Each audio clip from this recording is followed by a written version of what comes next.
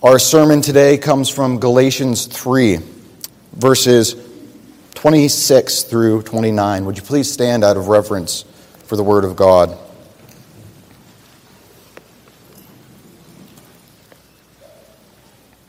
For a little bit more context, I'll begin our reading at verse 23. Now before faith came, we were held captive under the law, imprisoned until the coming faith would be revealed. So then the law was our guardian until Christ came, in order that we might be justified by faith. But now that faith has come, we are no longer under a guardian. For in Christ Jesus you are all sons of God through faith. For as many of you as were baptized into Christ have put on Christ. There is neither Jew nor Greek, there is neither slave nor free, there is no male and female, for you are all one in Christ Jesus. And if you are Christ, then you are Abraham's offspring, heirs according to promise. All flesh is like grass, and its glory like the flower of grass. The grass withers and the flower fades, but the word of our God endures forever. Amen. You may be seated.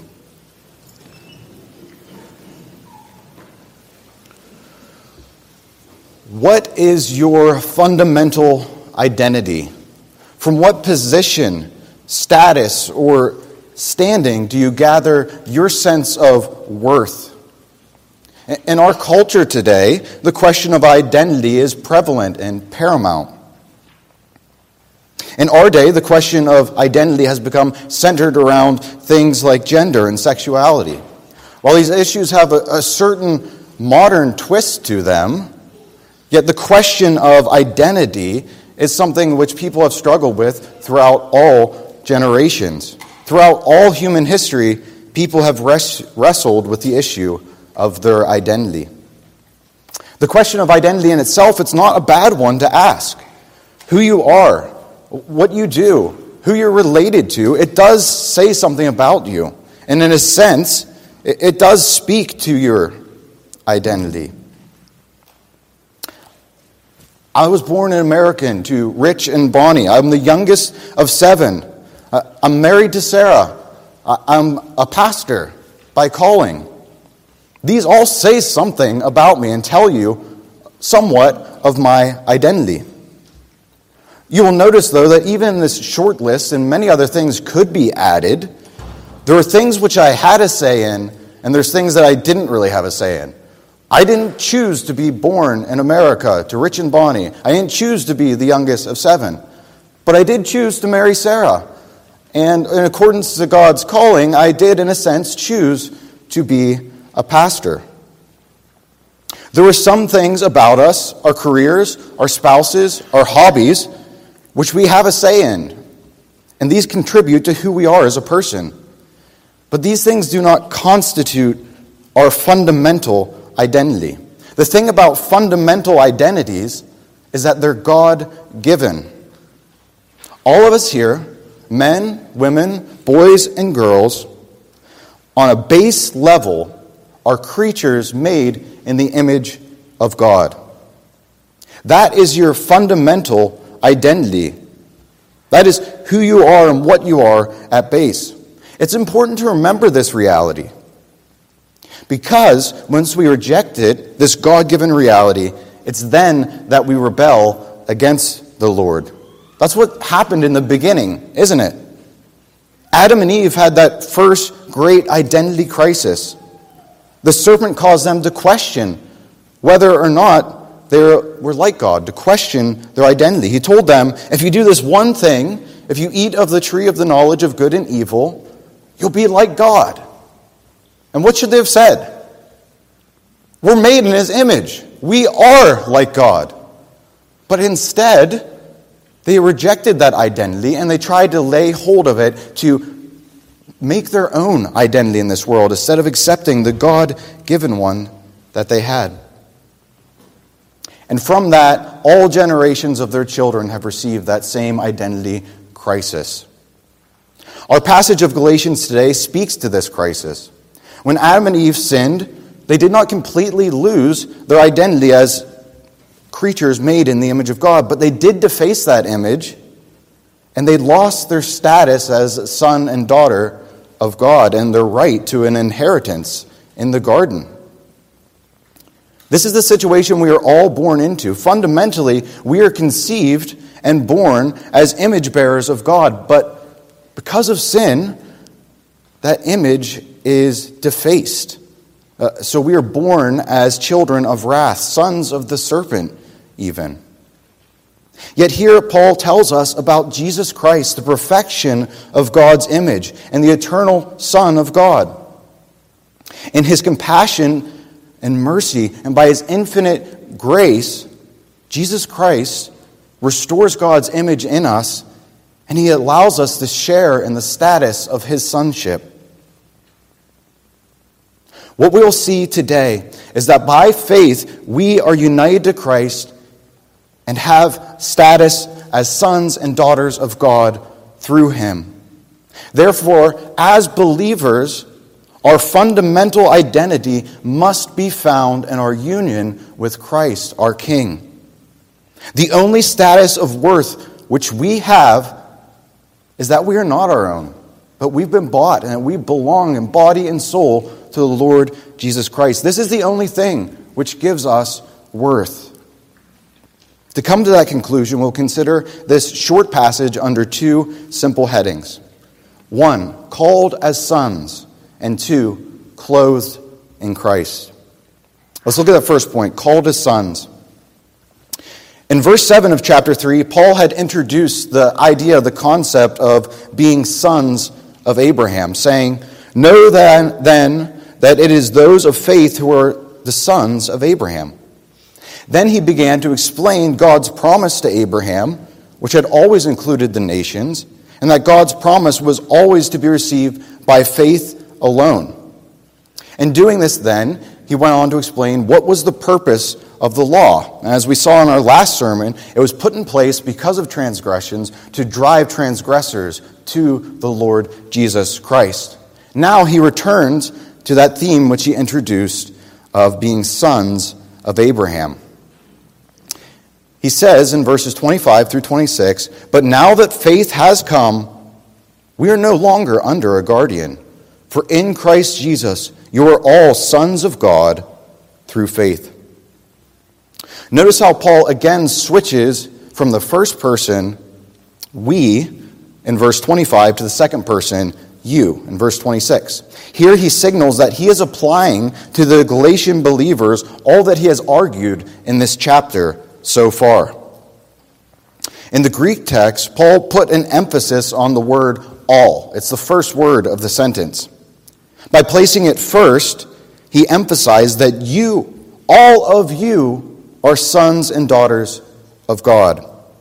This is significant because the false teachers at Galatia were saying the opposite. They were saying that not only are you not sons and daughters of God, you're not sons and daughters of Abraham unless you're circumcised and commit yourselves under the law.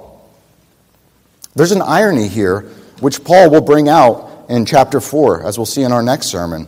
Whereas the false teachers think that placing themselves under the law makes them sons, it actually makes them slaves. For the young child, which had to do everything that guardian that we talked about, the pedagogos, he had to obey everything he said, and he was liable to punishment and by that guardian. Essentially, Paul will say, they lived lives as slaves. And that's what you're trying to put yourself back into. But you are sons of God through faith.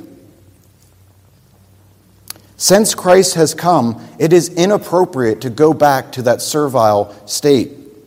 This is why Paul states clearly that it is in Christ Jesus that all of you are sons of God.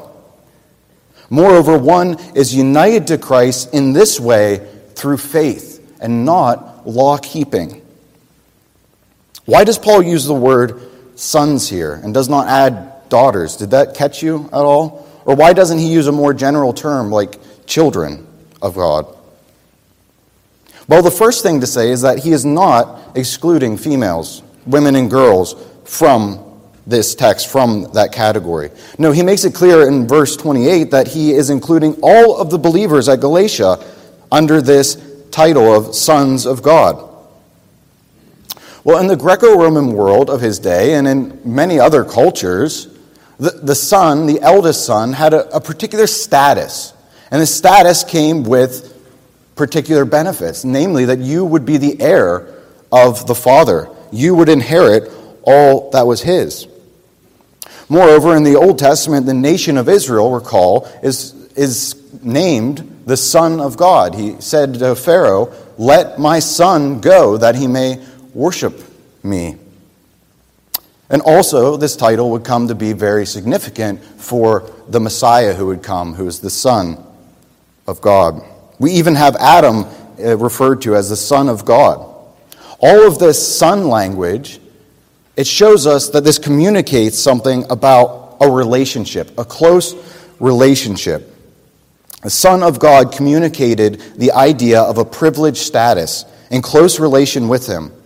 So for Paul to apply the language of sons of God to the believers at Galatia, he is saying that you have this status of sons of God. You were sharing in this status with the Lord Jesus Christ. He goes on to fill out the implications of this in verse 29, saying, "And if you are Christ, then you are Abraham's offspring, heirs according to promise." Here Paul switches from the language of sons of God to the offspring of Abraham. Recall in verse 16, I mentioned that we were going to go back to this. In verse 16, Paul made it a point to emphasize that God's promises were made to Abraham and to his offspring, who he says is Christ. In doing this, Paul highlights that grammatically it was promised to the offspring, a singular offspring. Now, we noted when we looked at that offspring is a collective noun, and it usually refers to many. Paul knew this, and that's why in this passage that we're looking at, he refers it again to offspring, or improperly offsprings. But Paul isn't just simply playing with grammar. He's making a profound theological point. He's having a rich theological reading of the Genesis Abrahamic narrative, that it always pointed to and rested on the Lord Jesus Christ, who is the true offspring of Abraham. But notice now in verse 29 that Paul talks about Abraham's offspring. The plural meaning is back. As he calls the Galatians believers Abraham's offspring. Is he contradicting himself by doing this, by seeing the promise as given to offspring and offsprings, singular and plural? No. He's showing us the profound truth that the Lord Jesus Christ is the preeminent offspring of Abraham, and that by faith in him, we join and share in that status. We're being made into one new man. This is a glorious reading which he brings out through this. In other words, he's saying that Paul, the Galatians, and all of us who believe are offspring in the offspring. We are made sons and daughters of God through faith in the Son of God. With these verses, we come to the very heart of Paul's argument in Galatians. The Galatian believers were wavering in their faith, namely in thinking that something more was necessary. They wanted a physical, a tangible sign that they belonged to the people of God. This was the appeal which circumcision and law-keeping had for them. The false teachers were wrongly teaching them that this would secure their place among the people of God, and that sounded good to them, to have something they can lay hold of, a tradition of laws and ceremonies. It was a temptation for them. Paul's response is that now that Christ has come, though, the seed of promise, seeking to place oneself under the law, does not make you a son, but it makes you a slave. It is by faith and faith only that one becomes a son or daughter of God, for it is by faith that one is then united to Christ. The sign of this new reality is not circumcision, it's baptism. Which brings us to our next and last point. We have just looked at our being called as sons and daughters of God. Now let us consider our being clothed in Christ. So far in this letter, Paul has talked about various aspects of salvation, which comes in Christ. Jesus gave himself for our sins to deliver us from this present evil age. Chapter 1, verse 4. We are justified by faith. Chapter 2. The curse is removed from us because Christ became a curse for us. So far, the chapter 3. One aspect which Paul has not directly applied to the Galatians themselves is the concept of union with Christ. He did talk about union with Christ in chapter 2 when he says that through the law I died to the law. It's no longer I who live, but Christ who lives in me. And the life I live by faith in the Son of God. He did talk about it, but he didn't directly apply that yet to the Galatians, though it was indirectly. But he begins here in verse 27 saying, "For as many of you as were baptized into Christ have put on Christ."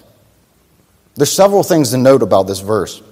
First, this is not talking about an exclusive group among the Galatians who have uniquely received this baptism. No, the "as many of you" refers back to the "all of you" in the prior verses. Second, notice that there is a directional or locative sphere to your baptism. Paul says, you were baptized into Christ. Now, is Paul talking about physical baptism or spiritual baptism?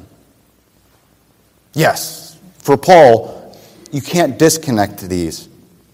When the Holy Spirit regenerates our hearts and works faith in us, we receive that promised spiritual baptism, even as we are united to Christ. The water baptism which believers receive is a sacramental sign and seal of that great spiritual reality.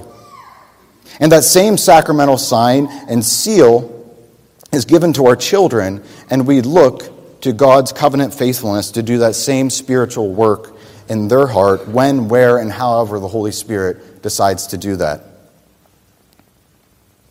Third, note well that there is a permanent change which takes place. Paul says, "For as many of you as were baptized into Christ have put on Christ." This is strikingly vivid language and imagery that Paul is using here. He describes the person of Christ as a garment, as clothing us. It's something that we put on. In our baptism, Paul is saying, we dress ourselves with Christ. We are clothed with the very perfections of the person and work of the Lord Jesus Christ. Paul is telling the Galatians that they need to understand the radical implications of the coming of Christ, the coming of the faith, and the giving of His Spirit. So he states in verse 28, "There is neither Jew nor Greek. There is neither slave nor free. There is no male and female, for you are all one in Christ Jesus." Here Paul leaves no stone of social classification unturned. Ethnic distinctions, there's neither Jew nor Greek. Class distinctions, there's neither slave nor free. Gender distinctions, there's neither male nor female. How can that be? For you are all one in Christ Jesus. Now, in explaining what Paul is saying here, it's important to explain what he's not saying as well. He is not literally saying that there are no longer ethnic distinctions, that there's no longer class distinction, that there's no longer gender distinctions. Paul knows that there are, and he in fact has a lot to say in his letters to all these different categories, and he speaks to each person in the particular station which they are in their life. What Paul is saying is that in terms of salvation, in terms of our standing before God, there is no distinction. Whether you are Jew or Greek, a master or a slave, a male or a female, if you are united to Christ by faith, then you are clothed in the very perfections of His person and work. When it comes to this, there is no room for distinctions of the old creation, corrupted as it was by sin, for Christ is bringing about a new creation. And Paul will explain that even more in chapter 6. This is a verse, though, which people are given to take with great pendulum swings. There are some who see Paul's statements here and want to take them as an absolute statement of social and ecclesiastical egalitarianism, that there's no distinction between people anymore. As such, many try to use this verse, for example, to argue that women can be officers in the church. There's neither male or female anymore. Yet, on the other side of the pendulum, there are those who can so spiritualize this statement so that it seems that there really are no social or ecclesiastical differences which come about through the person and work of Christ.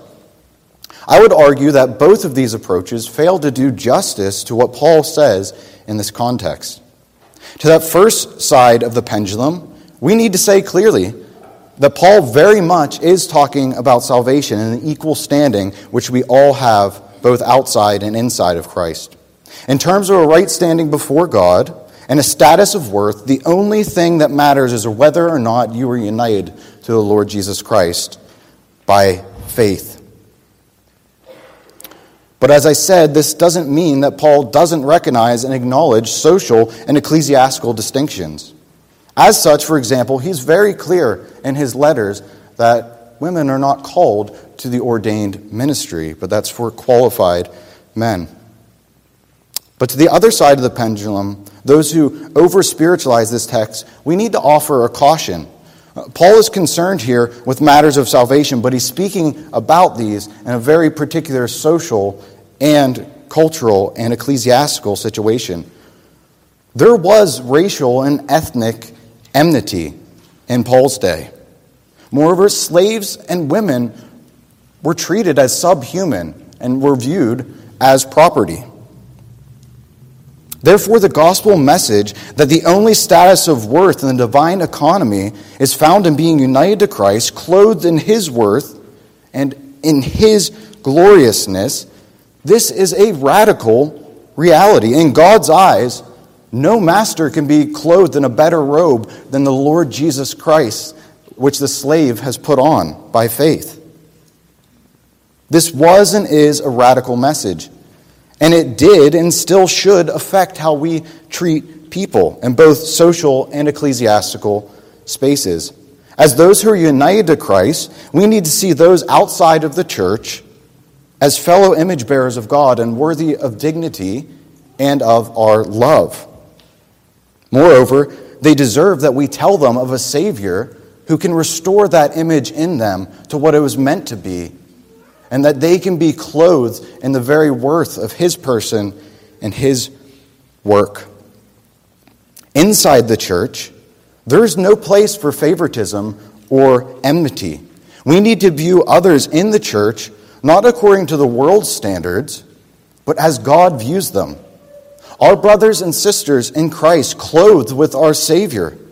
Indeed, we need to view them as ourselves, as Paul says, for you are all one in Christ Jesus. The Scottish reformer David Dixon paraphrased Paul well, saying, "For all of you, whosoever are endowed with true faith, do constitute, and as it were, make up one person in Christ." Let that reality sink in. Think about it. We are united to the offspring of Abraham. We are united to the eternal Son of God. And we're being made up as one new man, one new person, even as it were. That should affect how we view each person in this place. We should see them as God sees them, clothed in Christ. This is the message which Paul has for the Galatians and for us.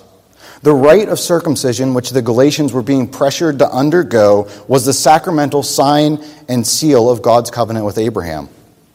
It signified graphically the cutting off of sinful flesh with its sinful desires, and it sealed God's promise that the flesh would not fulfill this covenant, but that he would fulfill this covenant through the coming of the offspring of Abraham, Jesus Christ.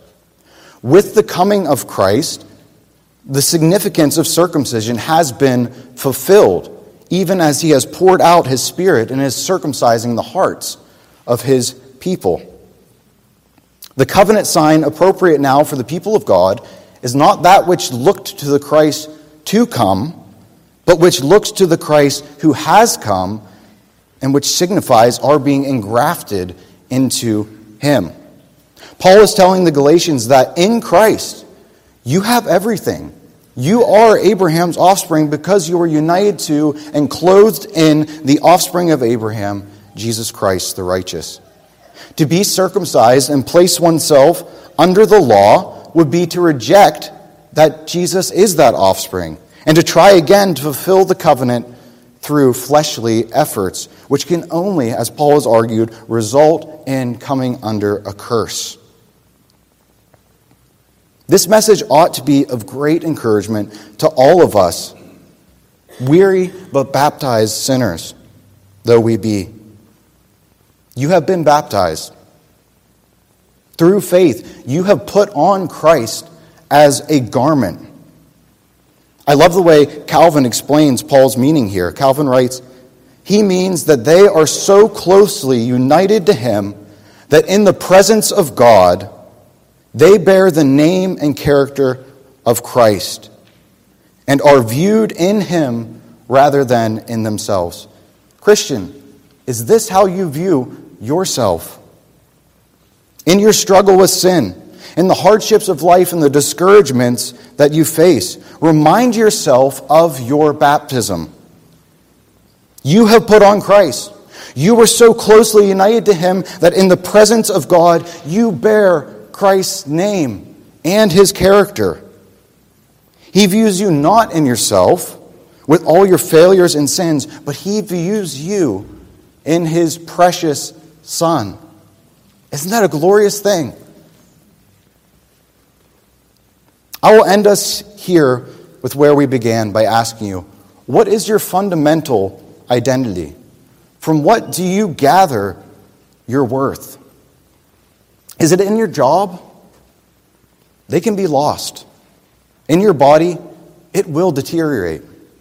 In your mind, it's going to lose its capacities. In your relationships, they can be broken. All these things and the many more which could be added are not bad in themselves, and don't hear me saying that. But they don't make up who you are on a fundamental basis. They can all, and this is what they have in common, they can all be taken away from you in a moment. Let me leave you with this. Pursue your careers. Take care of your bodies, cultivate your minds, and build up your relationships. But do all of this for the glory of the Lord Jesus Christ. Above all, trust in Christ and find your identity in him. He is of infinite worth. And in his grace, he shares that status of worth with us poor and needy sinners. Remember your baptism. Trust in Christ and be clothed in the finest garments of heaven. Amen? Let's pray.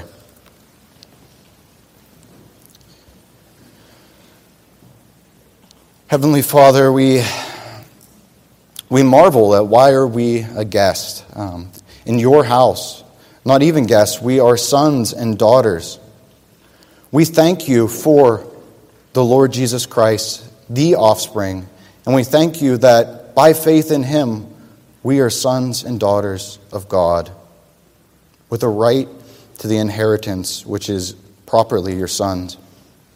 Lord, we pray that you would encourage our hearts, encourage weary sinners this day through your gospel and through your sacrament.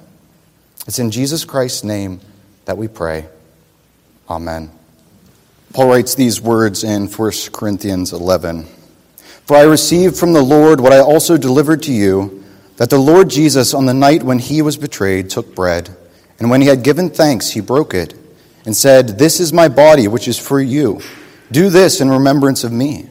In the same way also he took the cup after supper, saying, "This cup is the new covenant in my blood.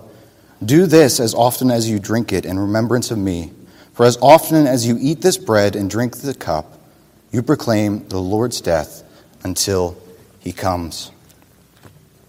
We've been talking about baptism today. Your baptism means something. It means that this meal is for you. It means that you are identified with Christ. It means that you are a son and daughter of God. The Lord Jesus Christ gave himself for us, the offspring, so that we might be offspring in that offspring. As you want to build upon your baptism, as we talk about in our tradition, that you make good use of it, there's perhaps no better time for that than when you're sitting at this meal. Reflect on what it means that you are allowed as a son and daughter to sit at God's table and to partake of the heavenly food. You're clothed in Christ and you eat of him and are being built up by faith. But that means something else. If you're not baptized, if you're not trusting in Christ, if you do not belong to his church, there is a distinction. And this table is not for you. So as the elements go by, I would ask that you would let them just pass so it does not become a curse for you. But never, my friend, let Christ pass. Receive him by faith, and you will be a son and daughter of God. It's a glorious, glorious truth. But for those of us who, yes, we may be struggling, we are weak sinners, on our way, on our pilgrimage to heaven, receive Christ by faith again, and receive this meal for your spiritual nourishment. Now let's pray to the Lord that he would bless these elements to our good. Lord Jesus Christ, you are the King of kings, the Lord of lords, yet you are him who emptied yourself and took on the form of a servant. But now you are highly exalted, and you feed your people from heaven. You give us to dine at your table. We pray, Lord Jesus Christ, that you would nourish our faith this day. Help us to improve upon our baptism by trusting more and more in you. It's in your precious name that we pray, Lord Jesus. Amen.